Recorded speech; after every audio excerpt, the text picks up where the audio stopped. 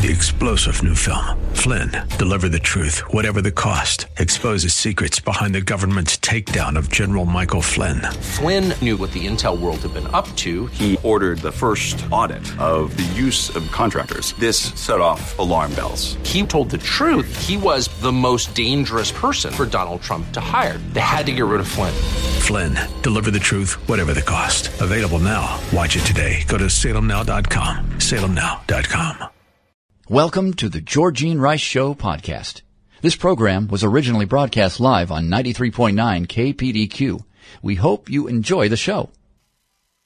Well, good afternoon and welcome to the Thursday edition of the Georgene Rice Show. I'm looking forward to a conversation with the legendary John Perkins. He's 91 and this, he says, is his last book. It's titled Count It All Joy, The Ridiculous Paradox of Suffering. I'm looking forward to that conversation. By the way, the book is published by Moody. We'll also take a look at some of the day's headlines, beginning with Attorney General Garland, who denied Thursday that his memo directing the FBI to investigate threats leveled by parents against school board members represents a financial conflict of interest, given that his son-in-law co-founded a company that sells progressive education materials of a kind that has outraged parents across the country. Well, his son-in-law is the co-founder and president of Panorama Education. It's a major product of which social emotional learning consulting is done. It offers race-focused surveys and training on systematic oppression, white supremacy, unconscious bias, and intersectionality. Well, when Republican Representative Mike Johnson suggested to Garland that his family members' ties to Panorama could violate the Title V Code of Regulation that details the rules of impartiality for executive employees, the Attorney General replied, well, there is no conflict of interest. Garland dodged when Johnson asked whether he sought ethics counsel relating to the financial interests of his family before issuing the memo. He also refused to say whether he would submit to an ethics review to determine whether his memo, which critics argue will chill parent speech, might redound to the benefit of his son-in-law's company, given that it produces the very materials which parents have objected to. Well, when Garland repeated that there are no conflicts of interests here that anyone could have, Johnson reported, you don't get to make that decision. Your impartiality is being called into question. Why would you not submit to an ethics review? Well, in districts nationwide, school administrators are using surveys, their reading assignments, like the ones produced by Panorama, to introduce progressive ideas about race and gender into public school classrooms. The imposition of critical race theory and gender ideology has prompted parents in dozens of states to demand transparency from their districts by protesting at local school board meetings, albeit sometimes in an unruly and disruptive manner. Well, the National School Board Association, that claims to represent thousands of school board members, sent a letter to the Biden administration requesting federal intervention to investigate the potential penalizing of parents who threaten school board members as domestic terrorists under the Patriot Act. Well, Republican Congressman Steve Chabot, he asserted at the hearing that the Patriot Act was not meant to target parents. Well, Attorney General Garland clarified on Thursday that his memo issued in response to the NSBA letter never referenced domestic terrorism or the Patriot Act and would not apply to parents who simply complain at their local school board meetings, but only those who make violent threats. Well, Garland admitted that the NSBA letter served as the pretext for his claim in the memo that there was being a disturbing rise in threats against school personnel. But the vast majority of those threats, if you will, were not considered violent at all. Of the 24 incidents cited in the letter, did not constitute threats and were instead heated verbal exchanges between parents and school board members, with the occasional altercation that resulted in an attendee's expulsion from the event or arrest. Now, that's a matter for local authorities and not the Federal Bureau of Investigation. Well, furthermore, at least 13 state school board association chapters recently revealed that the national headquarters didn't consult them before sending the letter to the administration and would have opposed the request for federal interference in their local affairs. Well, while while refuting the idea that parents will be treated like domestic terrorists, the Attorney General faltered in his response when Jordan pointed out that the press release accompanying his memo directs the National Security Division, which deals with terrorism, to investigate the alleged parents' threats. Well, in the aftermath of the memo's release, parents have been outraged at what they perceive to be the Biden administration deploying intimidation tactics to suppress their free speech. A coalition of parents from Saline, Michigan, and Loudoun of Virginia have sued Garland for violating their First Amendment rights. Not in a million years did we dream that we'd see the Justice Department treat parents as domestic terrorists, the senator said. And while Garland said that parental involvement is very important in education, many parents feel that his memo is designed to muzzle them when it comes to speaking out on behalf of their children. And interestingly, when asked whether or not there was an investigation that was conducted by the FBI confirming what the National School Board Association had alleged, no, there was no investigation. The letter alone sufficed to launch this rather broad general investigation using the organization that reviews terrorist activity. Well, Brian Laundrie's backpack and notebook were found in a Florida park near human remains, according to the FBI. Later this afternoon, it was confirmed that those remains were, in fact, his. The FBI confirmed to reporters in Florida today that investigators found what appeared to be human remains. That has, as I mentioned, since been confirmed, along with personal items such as a backpack and notebook belonging to Brian Laundrie. Just hours after Laundrie's parents searched the area, this park in Florida. These items were found in an area that, up until recently, had been underwater. Our evidence response team is on the scene using all available forensic resources to process the area. That's Michael McPherson, special agent in charge of the FBI's Tampa division. It's likely the team will be on the scene for several days. He also identified Laundrie specifically as a person of interest in the murder of Gabby Petito. And as I mentioned, late this afternoon, it was confirmed that the human remains are, in fact, that of Brian Laundrie. It would appear the investigation into Gabby Petito's death has come to a close. Well, in response to the update, the Laundrie family's attorney told Fox News Digital that parents Chris and Roberta Laundrie were at the reserve earlier today when human remains and some of Brian's possessions were located. Bertolino said, that's the attorney, said the findings were discovered in an area where they had initially advised law enforcement that Brian may be. He added, Chris and Roberta will wait for the forensic identification of the human remains before making any additional comments. That has now been done. Well, a former homicide detective believes the human remains found were, in fact, that of Brian Laundrie, putting an end to the ongoing investigation. And Governor DeSantis expressed his condolences to the Petito family in a phone call with her father.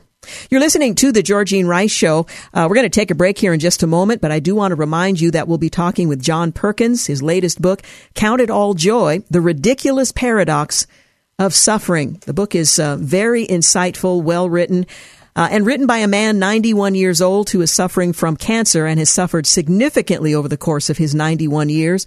He knows of which he speaks. We'll be back. You're listening to the Georgene Rice Show podcast. It's aired on 93.9 KPDQ. Hey, welcome back. You're listening to The Georgene Rice Show. Anticipating a conversation with John Perkins that's coming up in the next couple of segments. His latest book, Count It All Joy, The Ridiculous Paradox of Suffering. So looking forward to that conversation. By the way, he's the founder and president emeritus of the John and Vera Mae Perkins Foundation and co-founder of Christian Community Development Association. Well, Ilhan Omar, who is one of the squad, says Democrats who won't nix the filibuster are killing our democracy. Well, squad member Representative Ilhan Omar, Democrat from Minnesota, said any Senate Democrats standing in the way of eliminating the filibuster are killing our democracy. Well, Omar lashed out at her upper chamber counterparts who've stood against progressive calls to nix the filibuster, accusing them of being the death knell of democracy. Well, the filibuster and the Democratic senators who continue to uphold it are killing our democracy, she tweeted on Wednesday. 3 times, I guess, is a charm. The Minnesota Democrats' latest attack on her fellow party members came after Senate Republicans successfully filibustered the Democrats' election overhaul bill. The filibuster on Wednesday is the 3rd time this year the Senate Republicans Republicans have blocked the Democrats' voting overhaul agenda. Progressives have been staunch in their calls for the abolition of the filibuster, although moderate Democrats, Senator Joe Manchin of West Virginia and Kyrsten Sinema of Arizona, have opposed the removal of the Senate procedure. In other developments, Senate Republicans blocked Democrats' federal voting rights legislation. Michael Goodwin says Manchin and Sinema are the dying breed, declaring that progressives have won the Democrats' civil war. Senate Republicans slammed President Biden for the border crisis, alleging Democrats won't hold a hearing on the migrant surge. And a reporter who alleged Manchin was mulling an exit from the Democrat Party doubled down, saying it's true. Manchin has since weighed in on that prospect. Speaker Pelosi and Democrats said passing the Build Back Better plan is a moral obligation at an interfaith event. Well, Politico called out President Biden for not doing interviews, saying it reflects the bunker mentality this White House has taken. Politico is calling out the president for his lack of availability for one-on-one media interviews. On Tuesday's installment of its West Wing Playbook newsletter, Politico reporters Alec Thompson and Tina Fondelis began by highlighting that Biden has participated in just 10 interviews in the first 9 months of his presidency, and not one since Labor Day. His tally pales in comparison to the 57 interviews Donald Trump had done and the 131 Barack Obama had done at the same point in their presidency, according to Mark Knoller, a former CBS reporter and presidential watcher. Politico also noted that Biden had done at least double the interviews at this point when he was vice president under Obama. Well, the president's team is quick to note that he often takes questions from reporters after he does events. Allies of the president are even quicker to note that no one outside the Washington press corps really cares about press access, Politico wrote. But the lack of interviews reflects the bunker mentality this White House has taken with the media, particularly the extensive back and forths where reporters can follow up, push, and prod. Well, Biden has been especially wary of talking to print publications. He's yet to do an interview with reporters from the New York Times, the Wall Street Journal, the Washington Post, the Associated Press, or Reuters, the newsletter added. Politico pointed out that the only 3 print interviews Biden had done so far were the New York Times columnist David Brooks, the Atlantic columnist Edward Isaac Dever, and the People magazine article as part of a joint interview with First Lady Jill Biden. In other developments, a new poll reveals high voters worry about inflation as the Biden economy ratings are plummeting. And the Washington Post gives the claim that Biden's IRS will spy on bank records 3 Pinocchios, saying it will monitor transactions. Well, the White House and the media tell Americans not to complain, but rather lower expectations, like the Soviet Union. Well, House GOP leadership and 160 members slammed the president for the doomed holiday season due to the supply chain crisis that continues.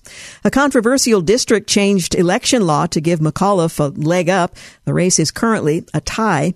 The high school teacher of the year is facing termination over the vaccine mandate, and Title IX is expected to be rolled back as Biden's controversial nominee for education secretary is confirmed.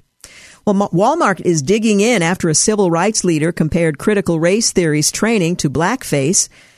A Fed report shows wage pressures amid modest to moderate economic growth.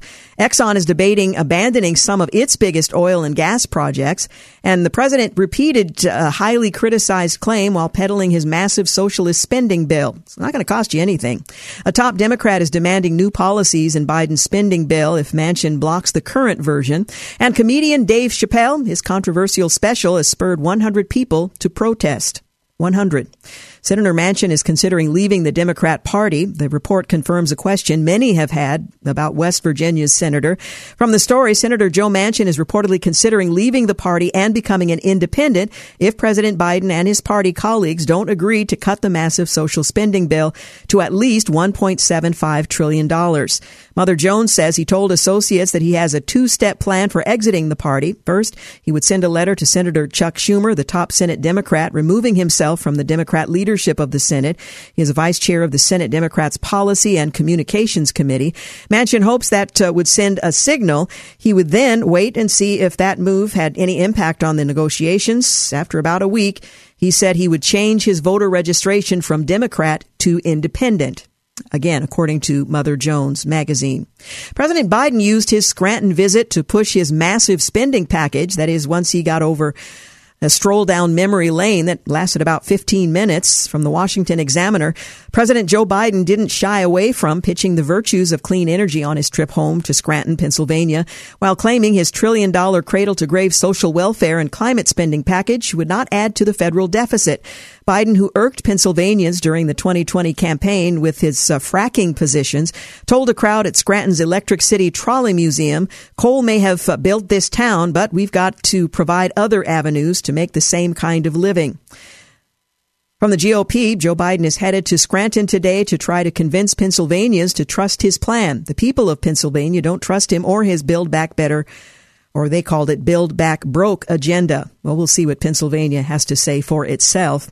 Fox Business writes that when you talk about the number, we shouldn't even talk about the numbers because it's all paid for, written in the same piece of legislation. Biden told an audience as he attempted to pitch the bill. The cost of the Build Back Better bill is, in terms of adding to the deficit, is 000 because we're going to pay for it all. End quote. Well, the GOP used a filibuster to derail Democrats' attempts at a federal takeover of elections.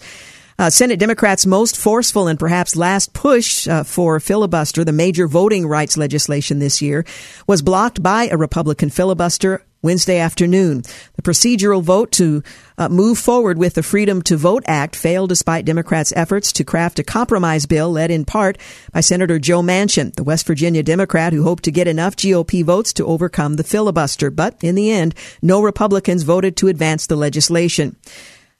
From Town Hall, as the Senate voted on Wednesday, President Biden released a statement calling the Freedom to Vote Act an urgent matter because democracy, the very soul of America, is at stake. He added that Republican opposition to the bill is unconscionable, a strange thing to say since Republicans had already blocked Democrats' attempt to take control of elections away from states earlier. And Jason Sneed points out, former senior policy analyst with the Heritage Foundation, says the bill eliminates popular voter ID requirements just like previous bills.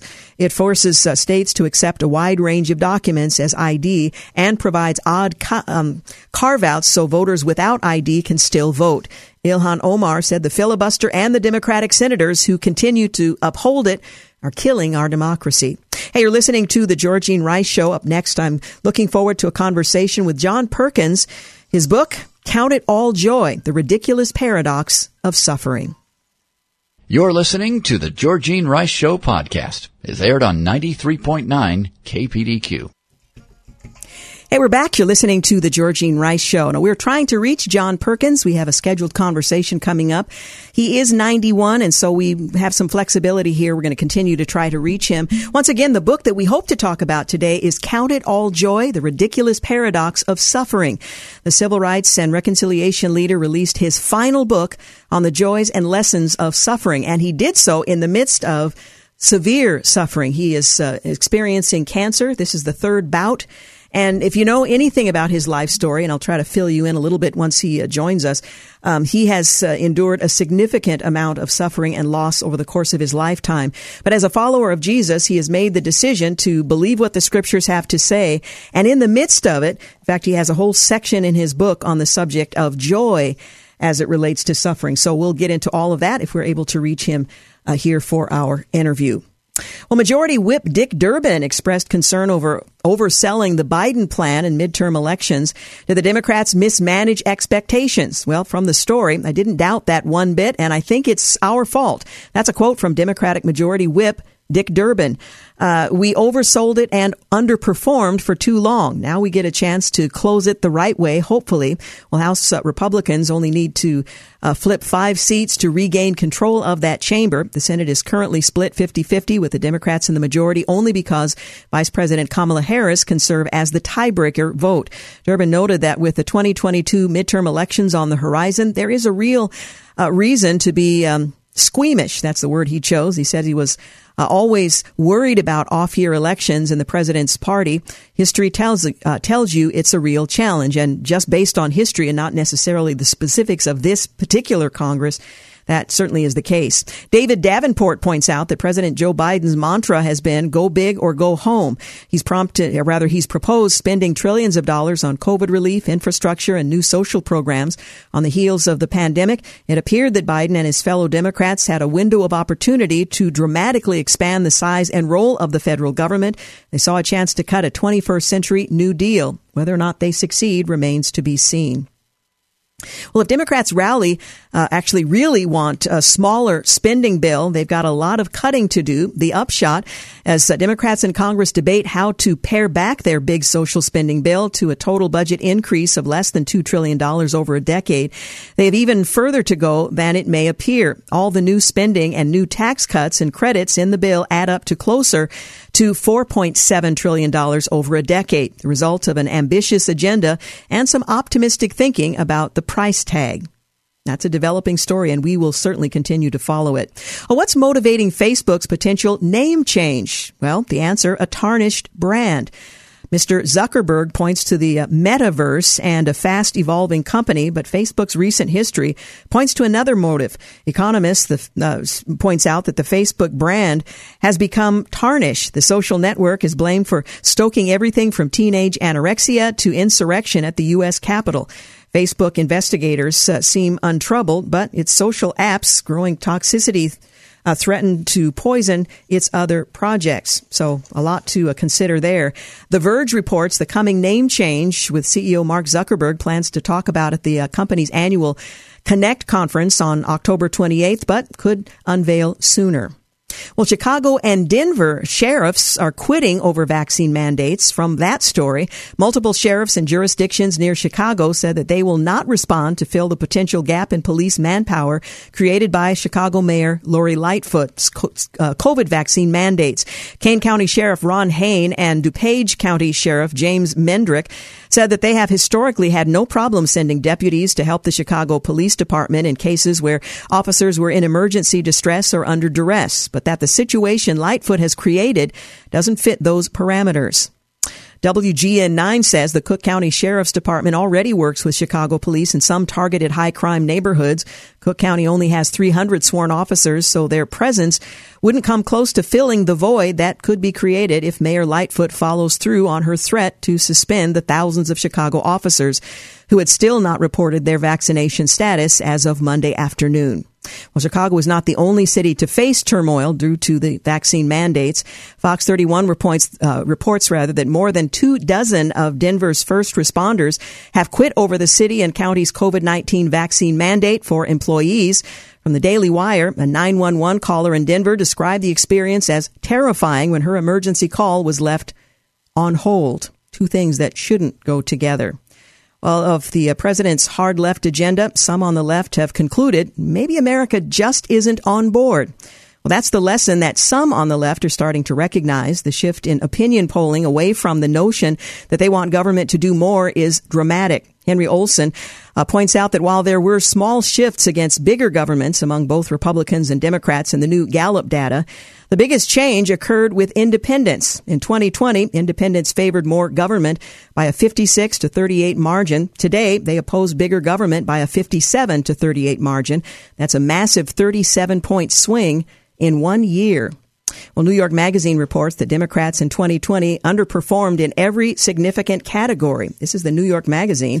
Well, from the razor-thin victory for Biden to the House fiasco to the poor performance in state legislatures, 2020 is a fleeting victory. Ed Kilgore for New York Magazine. The search for scapegoats from President Joe Biden to Senator Joe Manchin and Kristen Sinema and their fellow centrists in the House is understandably intense, but the underlying problem is a 2020 election that fell short of expectations and fell even shorter of what the party needed to govern effectively. Initial relief over finally ejecting Donald Trump from the White House and excitement over winning control of the Senate should have not obscure the fact that Democrats emerged from the last election with the stage set for their present troubles. Well, a trans employee group at Netflix has released a list of demands ahead of yesterday's walkout over the Dave Chappelle special. Verge reports that we want the company to adopt measures in the areas of content investment, employee relations and safety, and harm reduction, all of which are necessary to avoid future instances of platforming transphobia. and hate speech, employees wrote in a press release. The news comes after weeks of controversy due to Netflix executives continuing to support Dave Chappelle and his comedy special, The Closer, which many LGBTQ people and allies have criticized as transphobic. Well, CBS reports that hundreds protested on Wednesday at the company facility in Sunset Boulevard. In politics, Kyrsten Sinema, she blew up her party's tax plans. Joe Manchin reportedly tells associates he's considering leaving the party. However, he denies the report, later saying, well, he thought about becoming an independent. President Biden's approval rating is in free fall. A new national poll reaffirms that fact. And Maxine Waters is under fire again for paying her daughter with campaign funds. The CDC director says children should continue to wear masks in school, even when vaccinated. So be prepared, Mom and Dad. Even when vaccinated, the kids are going to have to continue to wear their masks. Illegal immigrants are exempt from the Department of Justice's vaccine mandate at deportation hearings. So apparently they have more freedom than do citizens. And not another foot, eh? Well, Biden's pick for border chief backs building more border wall, in contradiction to what his boss has said and prevented. In a disaster in the making, 12,000 Afghans are in the U.S. now with no ID whatsoever. They hadn't been vetted before entering the country, and now, who knows? Well, a climate activist organization canceled an appearance at a D.C. statehood rally over Jewish groups' participation. The New York City Board of Health voted to declare racism a public health crisis. Most Americans say truth is subjective. There is no absolute right or wrong. Now, think about that for a moment. What are the implications of that worldview? Now, it's not new. We know relativism has been with us for a very long time, but most Americans now have apparently embraced that view, that truth is subjective. There is no absolute right or wrong. Murder, then, is not absolutely wrong. Rape is not absolutely right or wrong. It explains perhaps the event that took place just a few days ago in which on a train transporting a good number of people, a woman was raped in plain view. It went on for 40 minutes. No one attempted to stop the perpetrator. No one called 911, but they did tape it on their phones. What does that tell you? Well, there's no absolute right or wrong. But you might get a lot of good hits if you were to publish such a thing. Well, the FDA has authorized Moderna and Johnson & Johnson boosters, saying people can get a shot different from their original dose. So if you had a Pfizer shot to begin with, you can now, mix and match. Former President Trump says he plans to launch a new social media network in 2022, and police have recommended charges against 4 over Senator Sinema's bathroom harassment. Well, fossil fuel production is set to soar over the next decade, according to the BBC. Well, on this day in history, 1892, school children across the U.S. observe Columbus Day, according to the Gregorian date, by reciting for the first time the original version of the Pledge of Allegiance, written by Francis Bellamy for the Youth's Companion. 1797, the U.S. Navy frigate Constitution, also known as Old Ironsides, is christened in Boston's harbor. 1892, Thomas Edison perfects a workable electric light at his laboratory in Menlo Park, New Jersey. 1917, members of the 1st Division of the U.S. Army training in Luneville, France, became the first Americans to see action on the front lines of World War I. 1960, Democrat John Kennedy and Republican Richard M. Nixon, they clash in their 4th and final presidential debate in New York. 1967, tens of thousands of Vietnam War protesters began 2 days of demonstrations in Washington, D.C. And on this day in history, 1971, President Richard Nixon nominates Lewis F. Powell and William Rehnquist to the U.S. Supreme Court. Both nominees would be confirmed. 1976, Saul Bellow wins the Nobel Prize for Literature, the first American honored since John Steinbeck in 1962. 1996, President Clinton's Don't Ask, Don't Tell policy on gays in the military survives its first Supreme Court test. 2001, Washington, D.C. postal worker Thomas Morris Jr. dies of inhalation anthrax as officials begin testing thousands of postal employees. And finally, 2018, a growing caravan of Honduran migrants continues through southern Mexico toward the United States after getting past Mexican agents who briefly blocked them at the Guatemalan border. You're listening to The Georgene Rice Show. You're listening to the Georgene Rice Show podcast. It's aired on 93.9 KPDQ. Hey, we're back. You're listening to the Georgene Rice Show. We had anticipated a conversation with John Perkins, his latest book, Count It All Joy, The Ridiculous Paradox of Suffering, but we're not able to reach him. As I mentioned, he's 91. He's suffering from cancer, and so his schedule is a bit tenuous from time to time. We hope to perhaps reschedule. If not, I would just encourage you to say a word of prayer for John Perkins. The fact that he is doing interviews, that he's just written and released a book in the midst of his own suffering is pretty telling about the kind of man he is. But I regret not having the opportunity to give you the opportunity to hear from him, but we'll see what we can do moving forward. Anyway, John Perkins, remember him in your prayers. Well, the House of Representatives voted to hold former Trump advisor Steve Bannon in criminal contempt of Congress on Thursday, a week after he defied a subpoena by the Select Committee on the January 6th Capitol riot. By a margin of 229 to 202, representatives voted to hold him in contempt, referring the case to the Justice Department for potential prosecution. The January 6th Committee, or the 1-6 Committee, as some are now calling it, subpoenaed him for records of communications in the lead up to the riot. Now, he claimed executive privilege, although he was long out of the president's orbit before this event took place. Well, 9 Republicans voted in favor of the measure, including 7 who voted to impeach former President Trump following the riot. Well, charges of criminal contempt of Congress could be difficult to pursue, since at least the Republican administration, there has not been a successful prosecution under the criminal contempt statute. A former House legal counsel told Politico earlier in the week there are institutional considerations involving the Department of Justice, one of which is whether Garland wants to be drawn into a continuation of the Trump administration subpoena battle. So where this will ultimately go remains to be seen. Well, the top National Institutes of Health official admitted in a Wednesday letter to the U.S. taxpayers-funded gain-of-function research at bat coronaviruses in Wuhan and revealed the EcoHealth Alliance, the U.S. nonprofit that funneled NIH money to the Wuhan Institute of Virology, was not transparent about the work it was doing. Now, Dr. Fauci has been asked directly on several occasions and denied that the United States was, in fact, through gain of function, involved, and denied having misled the public and Congress. Well, in the letter to Representative James Comer, Lawrence Tabak of the NIH cites a limited experiment that was conducted to test if spike proteins from naturally occurring bat coronaviruses circulating in China were capable of binding to the human ACE2 receptor in a mouse model. Well, the laboratory mouse infected with the modified bat virus became sicker than those infected with the unmodified bat virus. Now, why they're modifying these things in the first place? I mean, I understand the concept behind it. It just seems like a fool's errand. Well, the revelation vindicates Republican Senator Rand Paul, who got into heated exchanges with the National Institute of Allergy and Infectious Disease Director Anthony Fauci during his May and July testimonials before Congress over the gain-of-function question.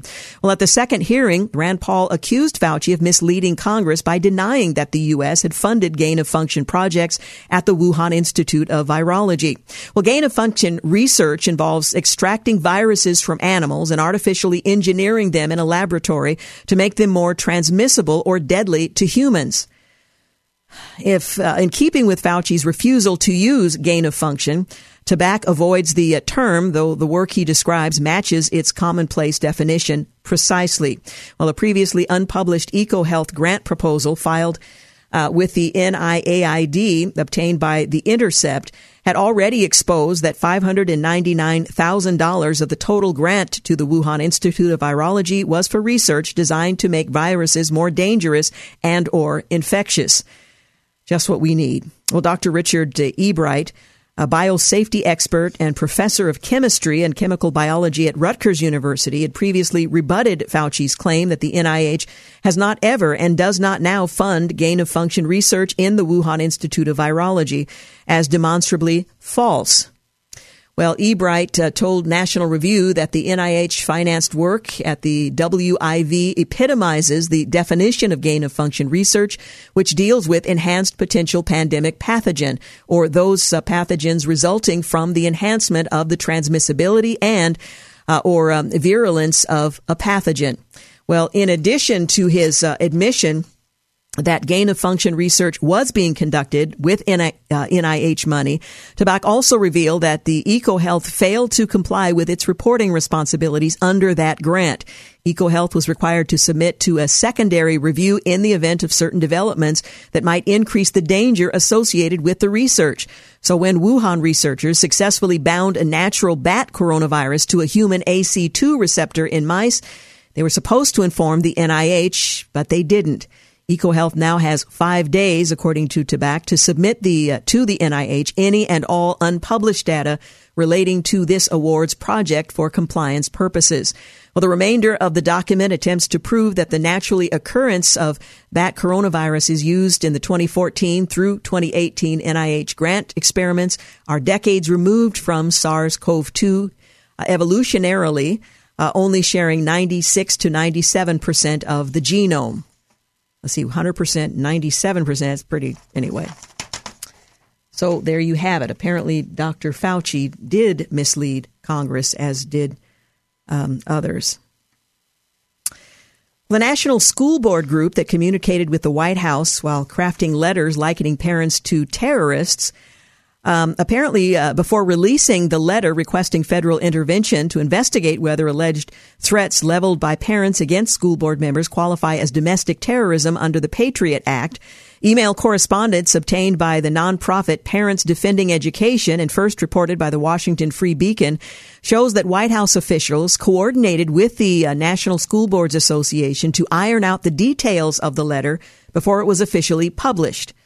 So you have elements of the government, the White House, along with the National School Boards Association, penning the letter together to be submitted to the White House, who receives it and then responds, referring to parents as terrorists. Well, the National School Boards Association interim executive director wrote, in talks over several weeks with White House staff, they requested additional information on some of the specific threats, so the letter also details many of the incidents that have been occurring.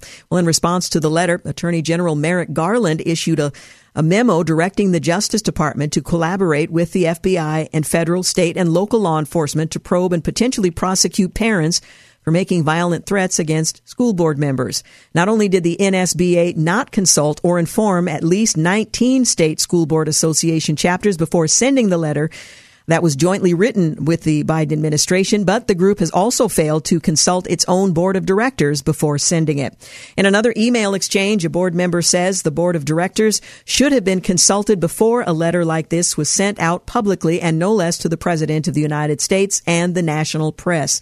Like many of the state chapters, which revealed the PDE that would have opposed a plea for the federal involvement and deferred instead to state and local law enforcement to manage school district affairs, the board member said the National School Board Association statement was not reasonable and used extreme language. This is from actual school boards that are affiliated with it. They went on to say, I also agree that the letter took a stance that went beyond what many of us would consider to be reasonable and used terms that were extreme. Asked for action by the federal government that many of us would not request, the member said. Local control has been a stalwart of our principles, and we do not want to abandon that concept now. Well, despite the positive intentions behind the letter, it's exacerbated conflict and further deteriorated relationships between parents and the administrators they elected to provide a quality education for their children, the member went on to suggest. We're going to take a break here in just a moment with news traffic. And when we return, we'll continue to take a look at the news. Again, I apologize. John Perkins was not available for our interview in this hour. We're hoping to maybe reschedule if that's possible. But I mentioned he's 91. He's also suffering from cancer, and I would encourage you to keep him in your prayers. His book is titled Count It All Joy, The Ridiculous Paradox of Suffering. I would highly recommend it for your reading. News and traffic up next. You're listening to The Georgene Rice Show. You're listening to The Georgene Rice Show podcast. It's aired on 93.9 KPDQ.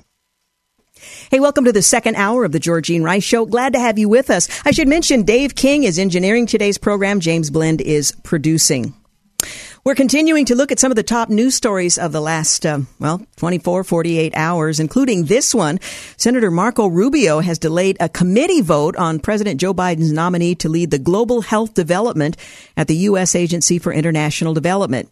Why? Well, he cited the nominee's past comments on gruesome partial birth abortion techniques. His defense of infanticide is disqualifying, the Florida Republican said in a statement. He went on to say that infanticide should be condemned, not celebrated, but Gwandi's radical anti-life views are becoming mainstream in today's Democratic Party, end quote. President Biden should withdraw Gwandi's nomination and replace him with someone who is committed to upholding the agency's mission of saving lives.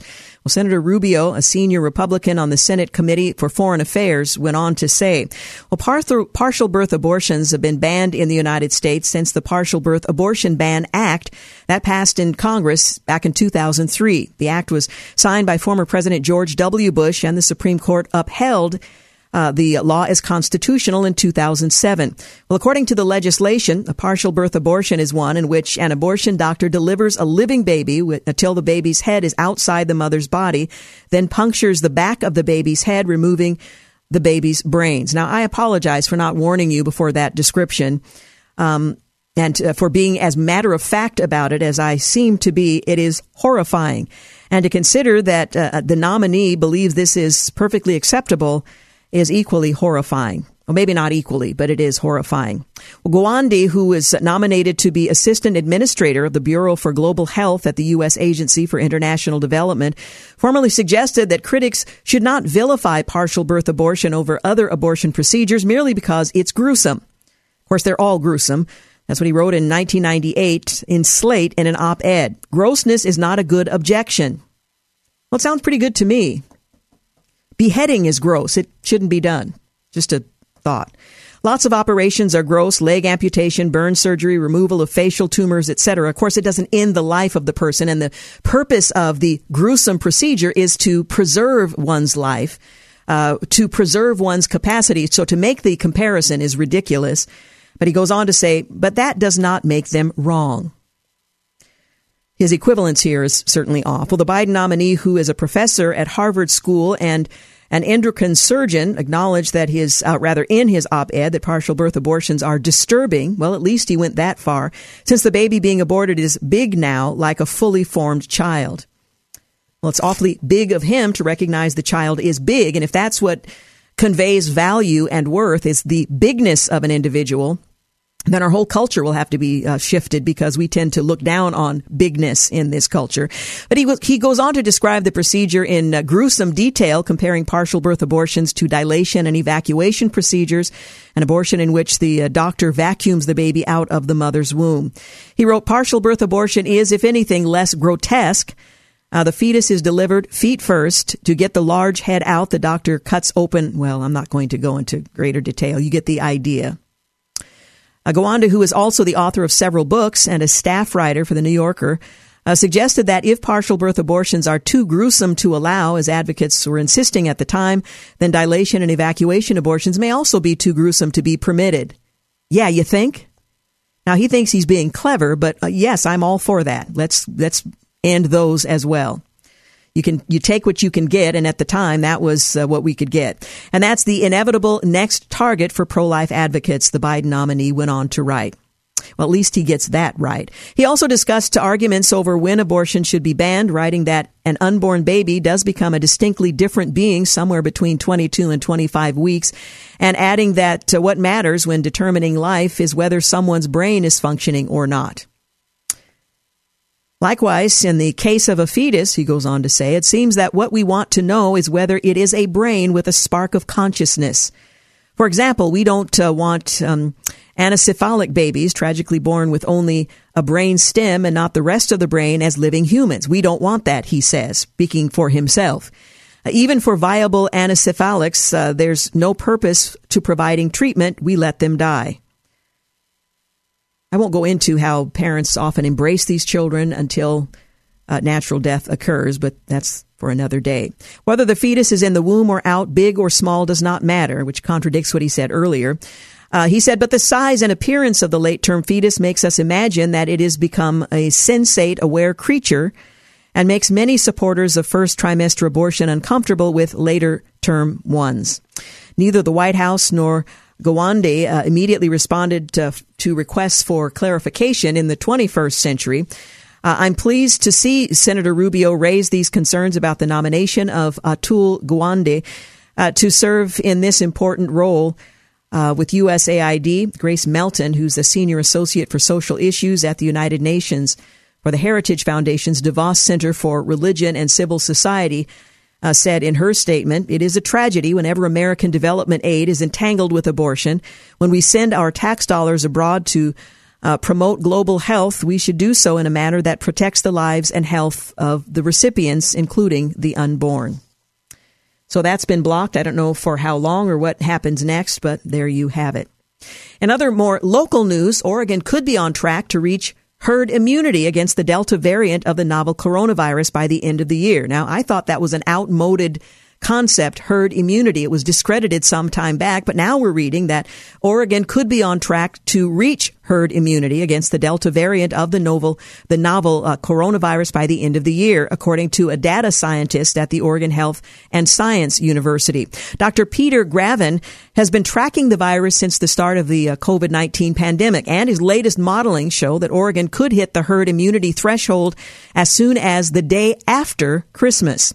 Well, herd immunity refers to the point at which a virus can no longer easily circulate because a large percentage of the population has been vaccinated or achieved natural immunity through a prior infection.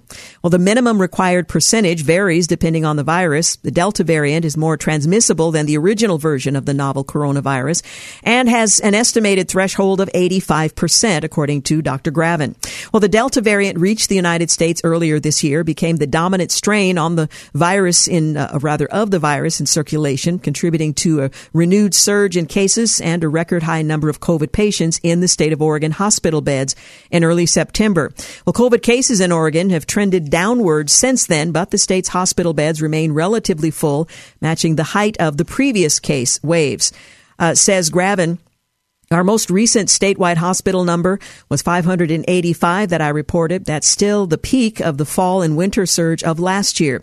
Statewide, 24% of intensive care unit beds were occupied by COVID patients as of October 12th, according to OHSU. Well, case should continue to fall in the coming weeks, and projections show the number of hospitalized COVID-19 patients statewide should drop to about 241 by the end of the year, he said, easing the strain on hospitals. Well, who's skipping the vaccine? The answer may surprise you. There's new data that indicates highly educated Americans are among the most hesitant. Well, big media has been in overdrive pushing COVID-19 vaccinations, at least since the president was ensconced in the White House. Remember that when Donald Trump was still president, the vaccines were suspect, simply because Donald Trump played a major role in their development and rollout. And let me clarify, he wasn't in a lab coat, working with beakers. He commissioned the work to be done.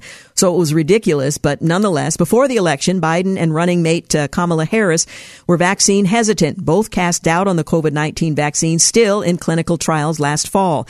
Biden said, "I trust vaccines, I trust scientists, but I don't trust Donald Trump." And again, he wasn't wearing a lab coat with a beaker. He just commissioned the work to be done. Well, did he believe Trump was cooking up the vaccines in the White House basement, the sole decision maker regarding approval, ignoring the pharmaceutical companies creating the vaccines, overseen and ultimately approved by the FDA and not the president? Well, I don't know what he thought, but that was at least where the skepticism began. The now vice president expressed similar suspicions, saying, "I would not trust Donald Trump, and it would have to be a credible source of information that talks about the efficacy and the reliability of whatever he's talking about. I will not take his word for it." Well, no one expected the president to lead that charge in terms of the scientific efficacy of the drug. The Food and Drug Administration and the pharmaceutical companies were leading the charge. Once it became clear there would be a new occupant in the Oval Office, the vaccine narrative flipped, and the administration embraced the new vaccines as if Biden and Harris conceived of and developed them themselves, wearing lab coats and holding beakers, rather than having the vaccines and a robust rollout dropped on their laps when they strolled into the White House. Well, the U.S. is about 51% fully vaccinated. I think that number is higher now, and while that may not seem like success, if you break it down, the numbers are more favorable. 62% of adults, 81% of the elderly are fully vaccinated. Another segment of the population has natural immunity based on having had COVID-19, and given natural infection as a second pathway toward herd immunity, the American has done well. Well, who isn't yet vaccinated in America and why? Well, there is vaccine hesitancy, which according to Wikipedia is a delay in acceptance or refusal of vaccines despite the availability of vaccine services. Well, a vaccine hesitant person may be okay with routine childhood immunizations or a flu shot, but not the COVID-19 or shingles vaccine. An anti-vaxxer would say no to all the above. Well, leaving aside the rationale or flaws behind these views, who are the vaccine hesitant and why? Well, last March, Forbes reported that 49% of Republican men and 47% of Trump supporters will refuse any vaccine, setting the narrative for who is to blame now for the Delta variant surge. Well, those numbers weren't telling the whole story. Unbeknownst then, but known now, is that the vaccines don't prevent infection or transmission as much as expected. According to CDC Director Rochelle Walensky, vaccinated people infected with Delta can transmit the virus. Well, the vaccines do, however, reduce the risk of severe illness and death, allowing many to suffer milder infections, gaining natural immunity, and pushing the country closer to herd immunity, where COVID-19 becomes a seasonal nuisance like influenza. Well, what's the media not saying about the vaccine hesitant? An online survey of 5 million Americans conducted between January and May of this year by researchers at Carnegie Mellon University and the University of Pittsburgh suggested that highly educated Americans are among the vaccine hesitant. The researchers found a U-shaped curve with the greatest hesitancy among the least and most educated. The most common concern for those who are hesitant to take the vaccine is potential side effects, with a lack of trust in government close behind in second. So much for the media narrative that only the missing teeth, knuckle-dragging Neanderthal Trump supporters are against the vaccine. Well, a decision to be vaccinated involves looking at evidence, scientific studies, and their validity, weighing risks and benefits, then arriving at a decision. Public trust in government is quite low at 24%, according to Pew Research. If the government says to take a vaccine, well, folks are less likely to do just that. Who's skipping the vaccine? The highly educated, the skeptical in terms of the government, and others.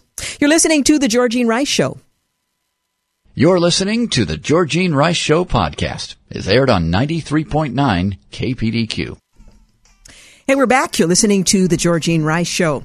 Well, state health officials here in the state of Oregon say they improperly reported Oregon's COVID-19 death toll because of a computing error and will be adding about 550 individuals soon to the list of those who died of the disease, mostly between May and August of this year, increasing the fatality count by 13%. Well, the Oregon Health Authority said reported COVID-19 related deaths will be higher than usual for about a month as it resolves the backlog and adds individuals who died of COVID-19 to its data dashboards and daily media releases. Well, the agency said the additional deaths will impact the state's national standing in terms of death rates from the disease, pushing it from 6th lowest rate among states to perhaps 7th or 8th. To date, the state has reported 4,235 deaths from COVID-19, excluding the cases that will be added. September was the state's deadliest month with at least 633 deaths, and August was the fourth highest with at least 419 fatalities. Conversely, June and July reported some of the lowest death counts of the entire pandemic at 94 and 81 fatalities, respectively. Well, the agency said its reporting of coronavirus deaths is a manual process that involves reconciling death and case records. It's been working to automate the process, which created the backlog reported today. We're taking steps to ensure that our reporting is comprehensive and transparent. That's from Patrick Allen, who is the director, in a statement. We extend our condolences to everyone who has suffered a loss to COVID-19, and we deeply regret the pain this disclosure may cause. Meanwhile, the CDC says 5-year-olds will still need to wear masks even after the vaccine is approved for kids. Now, students as young as 5 may still need to wear masks in school after the COVID-19 vaccine is approved for children ages 5 to 11. The Centers for Disease Control and Prevention Director Rochelle Walensky said in a White House briefing on Wednesday. Walensky didn't discuss if or when children would not be required to wear masks in school. After we have authorization from the Food and Drug Administration and recommendations from the CDC, we will be working to scale up pediatric vaccination. That said, it will take some time as we head into these winter months. We know we cannot be complacent, Walensky stated. Well, the administration released a plan on Wednesday to vaccinate 28 million children ages 5 to 11 with vaccine doses ready to distribute upon the necessary approval. We also know that from previous data that schools that have had masks in place were 3.5 times less likely to have school outbreaks requiring school closure, Walensky went on to say. So right now, we're going to continue to recommend masks in all schools for all people in those schools, and we will look forward to scaling out pediatric vaccination during this period of time. Now, it's not clear if there will be a mandate, but the rollout and the preparation for all children 5 to 11 being vaccinated is on the march. Florida Surgeon General Dr. Joseph Ladapo said Wednesday that the data does not support any clinical benefit to forcing mask mandates upon children in a school setting.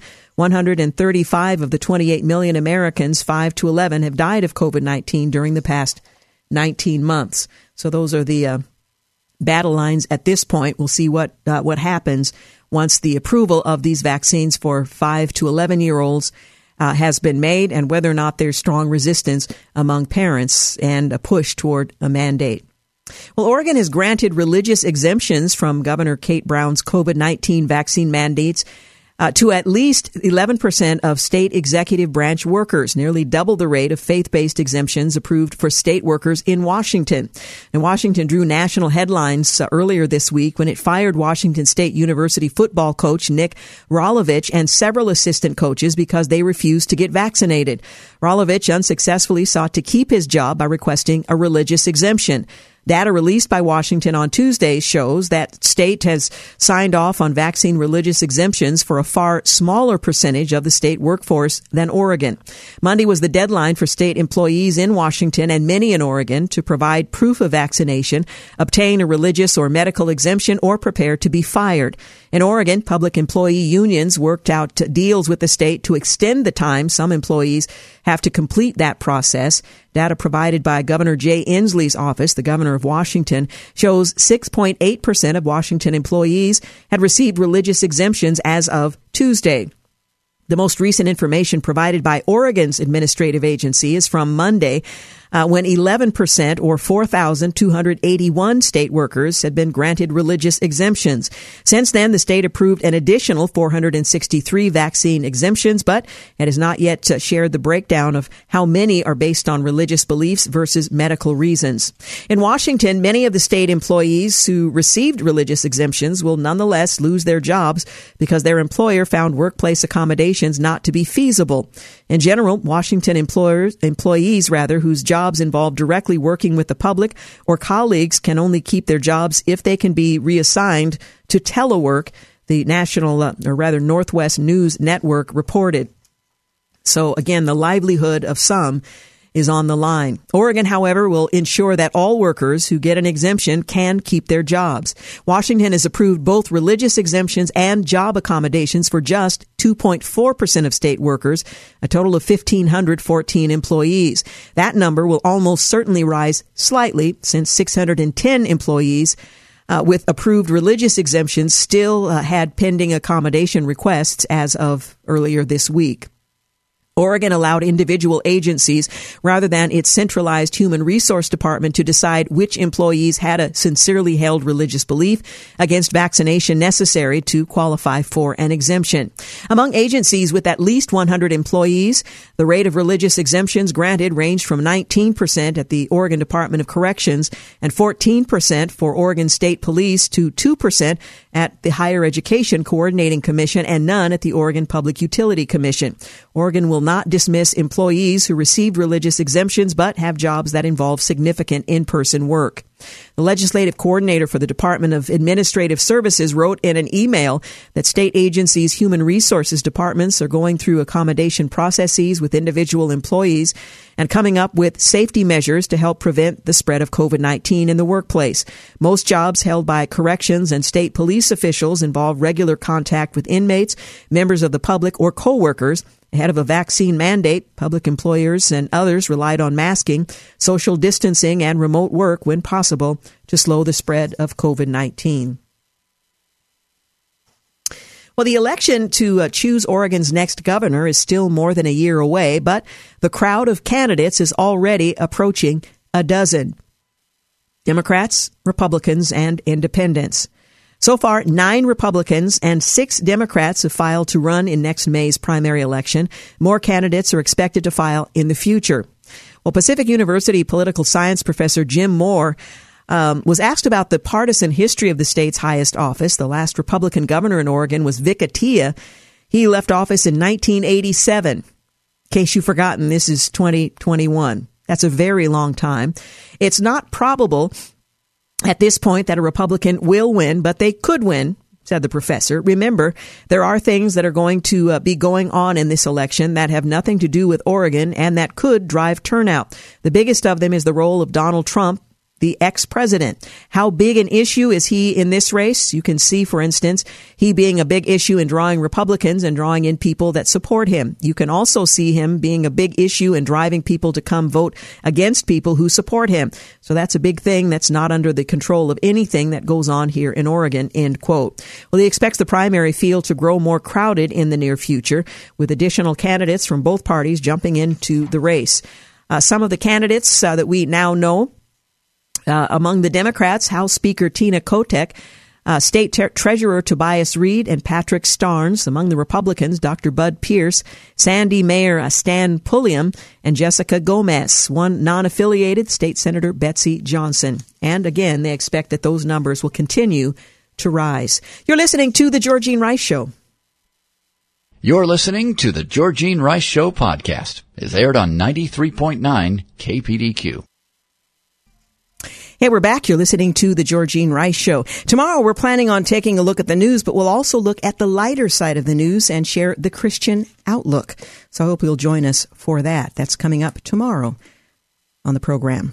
Well, it was reported last week that a Bible app and a Quran app had been removed from Apple's App Store in China because of pressure from the Chinese government. Well, that's hardly surprising from the Chinese Communist Party, but now an American company has been enlisted to do Beijing's dirty work. Well, the watchdog group Apple Censorship was the first to report that the apps Olive Tree's Bible app and Quran Majid had been taken down. When Apple removed the app, the makers were told it contained content that is illegal in China. China's restrictions on religious texts have affected those of all faiths, sometimes brutally so. In Xinjiang, Uyghur Muslims who were caught with religious content on their phones can be detained without trial in an internment camp, and we've heard a lot about what those re-education camps are like. Leaders at Olive Tree removed its Bible app themselves. Olive Tree Bible Software was informed during the App Store review process that we are required to provide a permit demonstrating our authorization to distribute an app with book or magazine content in mainland China. A spokesman told the BBC, well, since we didn't have the permit and needed to get our app update approved and out to customers, we removed our Bible app from China's App Store. It hopes that it eventually can get the app back on the App Store. Well, good luck with that. That seems unlikely, as the Chinese government has pretty much ramped up restrictions limiting Chinese citizens' access to the Bible overall. Physical copies of the Bible can no longer be purchased online in China. Christian businessmen have been persecuted for selling audio Bibles online, and the Chinese Communist Party has announced that it is developing its own version of the Bible that will embrace socialist values. Its own version of the Bible. While the Chinese government crackdown on citizens' access to religious texts is continuing, Apple's removal of the Quran app and Olive Tree's self-censorship, China's government pressure is now forcing American companies to do the censoring for Beijing. Well, this comes at a time when free expression online is under attack around the world. Freedom House's Freedom on the Net 2021 report found that more governments arrested users for nonviolent political, social, or religious speech than ever before. And for the 7th year in a row, China has the single worst conditions for internet freedom. Instead of enabling this problem, American corporations such as Apple should be fostering freedom of expression abroad, including religious expression. But the bottom line doesn't allow that.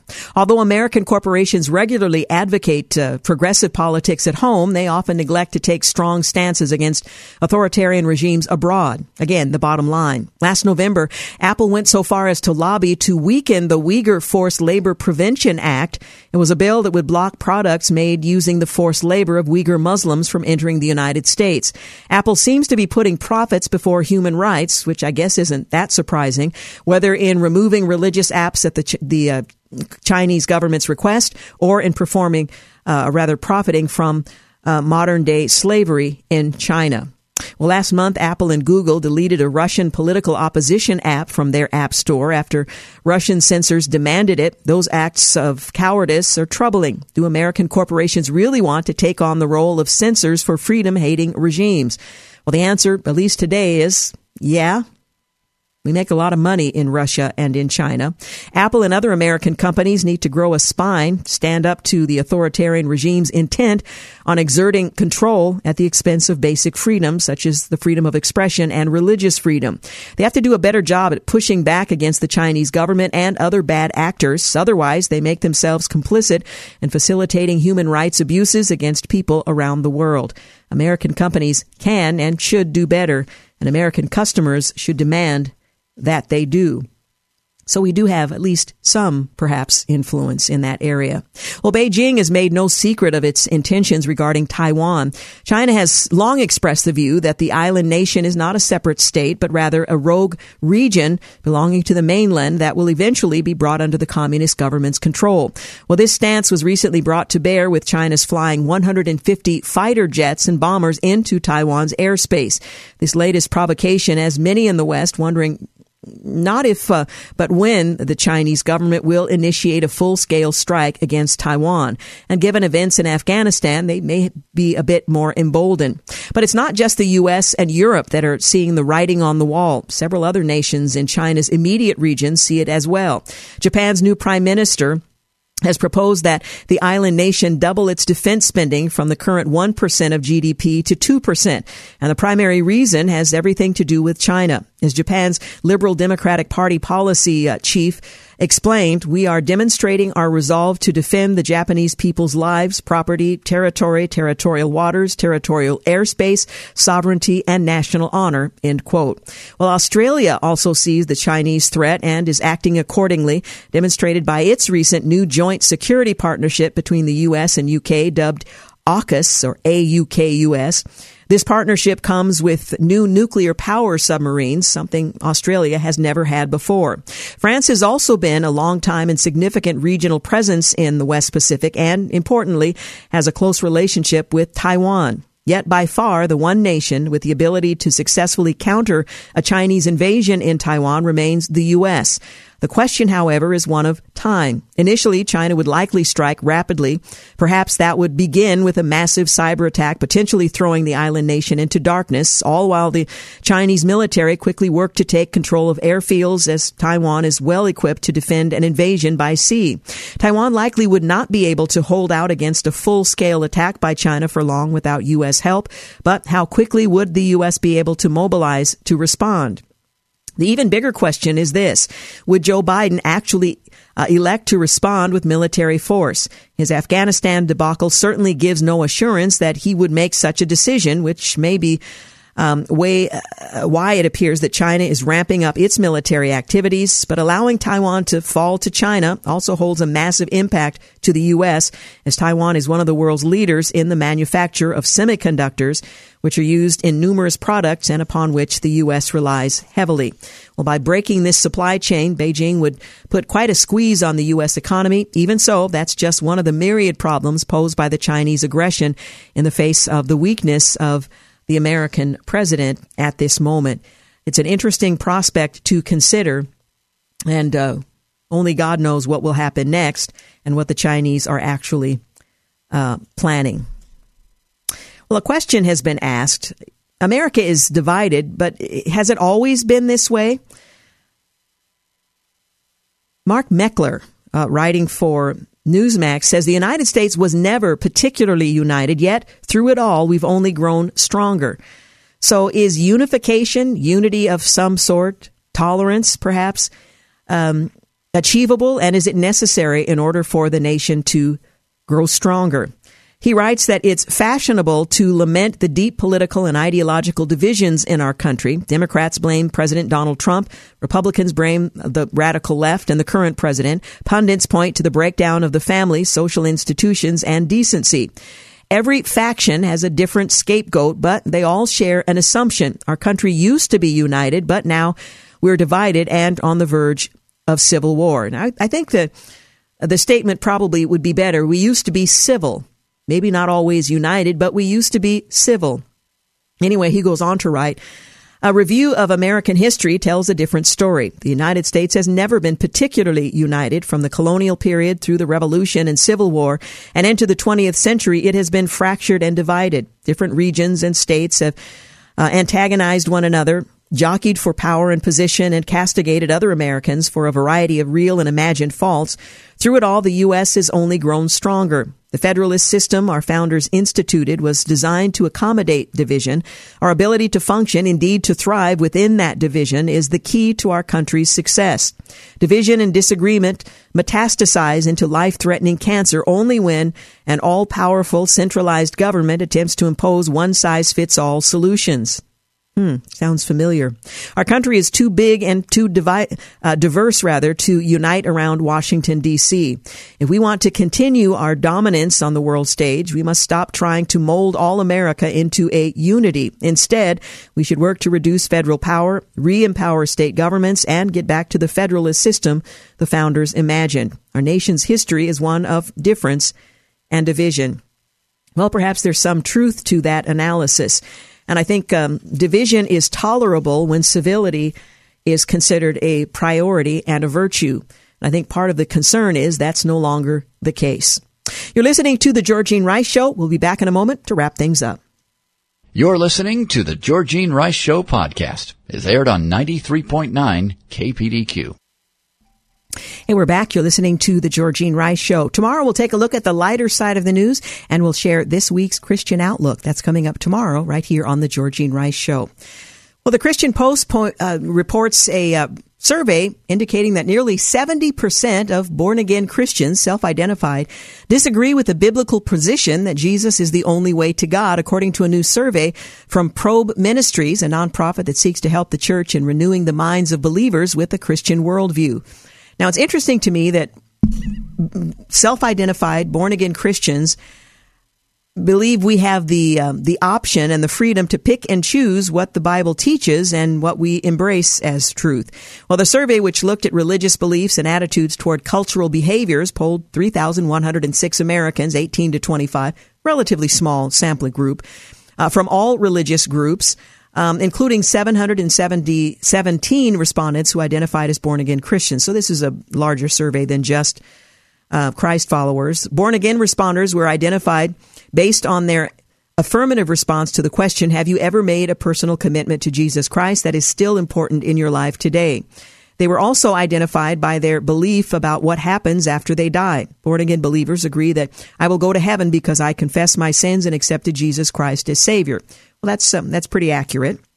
Well, despite the claim by the self-identified born-again Christians in this study, and again, we're talking about 717 of them, among all respondents, 18 to 39, who profess an affiliation with some religion, fewer than 1 out of 5 of them strongly disagree with the statement that Muhammad, Buddha, and Jesus all taught valid ways to God. Still, some 60% of this cohort said that they shared their faith with someone else at least annually with the intent of converting them. 60%. Well, if you think that there are multiple ways to heaven, why would you want to go out of your way to convert someone to your religion? Of course, you could be sharing with an unaffiliated person who needs to choose a valid religion, Stephen Cable, Senior Vice President of Probe Ministries, in his analysis of the data noted. Well, the survey also found that among the top reasons given by born-again believers, born-again Christians, for not telling others about their faith is the acceptance of pluralism. When asked why they don't share their beliefs with others, born-again respondents chose they can get to heaven through their different religious beliefs. We shouldn't impose our ideas on others, and the Bible tells us not to judge others as their top three responses, respectively. Now, this is really interesting and tells you something about what's being taught from the pulpit, at least to those who are part of this survey. At a glance, this may seem surprising, but in a culture where pluralism is a dominant part of all religious groups, it begins to make sense, and the pluralistic reasons were dominant, attracting around 2/3 of the population across all religious groupings. Cable argued that pastors and churches need to make the exclusivity of Jesus as the only way to heaven a stronger focus in teaching their congregations in order to push back against the tide of pluralism. I mean, it's a great idea. It sounds wonderful. It's very comforting to think that that may be the case, but if the scriptures teach something that is dramatically different, if the scriptures are true, then you are risking those that you care about, those with whom you share life or share your faith, missing the mark. Well, on the most common reasons, which indicate the belief that other people don't really need to know about salvation through faith in Jesus, we need to make the exclusive role of Jesus Christ in any hope of salvation a recurring and prominent theme in our teaching. He went on to say, this is not a topic to tiptoe gingerly around. Rather, we need to boldly proclaim there is salvation in no other name under heaven other than the name of Jesus Christ. That's what the scriptures say. God would not have planned from before the beginning of time to sacrifice himself on the cross for our salvation if there were any other means to reconcile sinful men and women to himself. Well, he went on to add, God will not force reconciliation on us. We can choose to reject his grace, but as Paul tells us in Romans, how are they to believe in one they have not heard of? If we think we can slough off our responsibility to tell others, we do not understand the grace of God and our role as citizens of heaven living on this earth. Well, in 2008, a Pew Research poll, study, found that more than half of all American Christians believe that at least some non-Christian faiths can lead to salvation. Nearly a decade later, a Pew survey found that even among the most traditional Christian groups, significant minorities have been rejecting God as described in the Bible. And while 80% of all Americans surveyed in a 2018 study said they believe in God, only 56% said that God they believe in is the one as described in the Bible.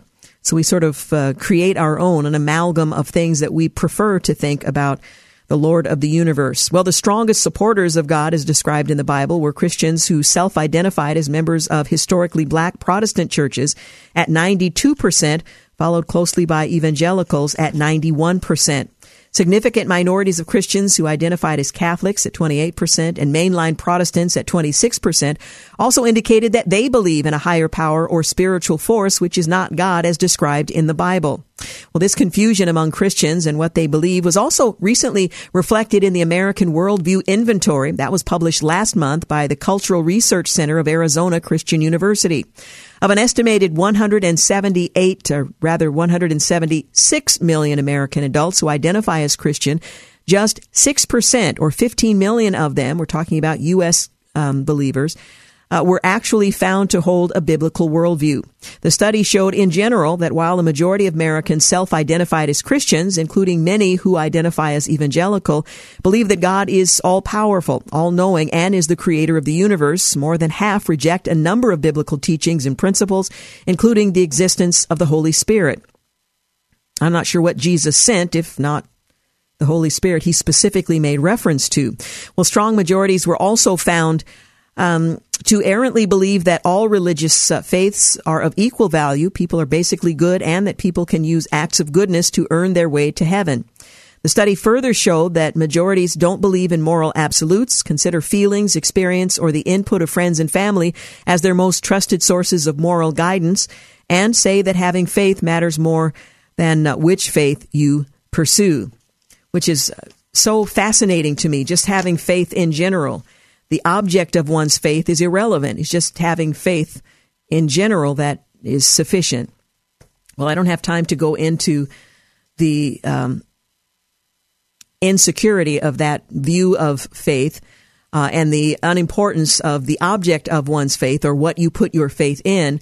But it is rather telling where we stand as a culture here in the United States. Now, these surveys are, when you consider the total population of Christ followers in the country, it doesn't reflect the vast majority and how they would respond to a survey like this, but it is very telling where we stand as the church. And when you consider the fact that Scripture says, if you believe what Scriptures teach, and I do, the gates of hell will not prevail against the church.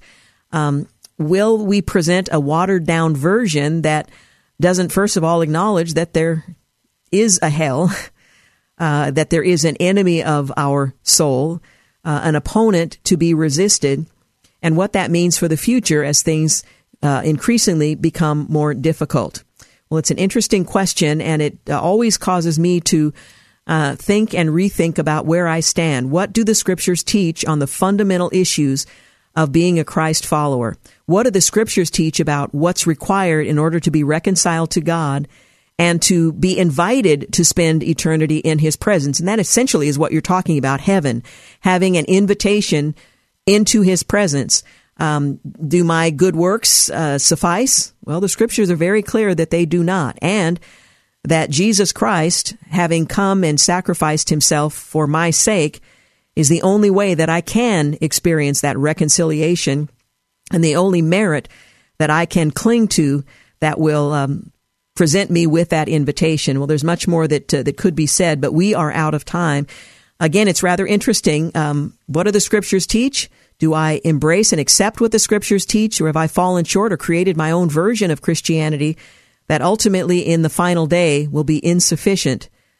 I never knew you is something that we hear Jesus say in Scripture. I do not want to hear those words from His mouth when I am finally in His presence.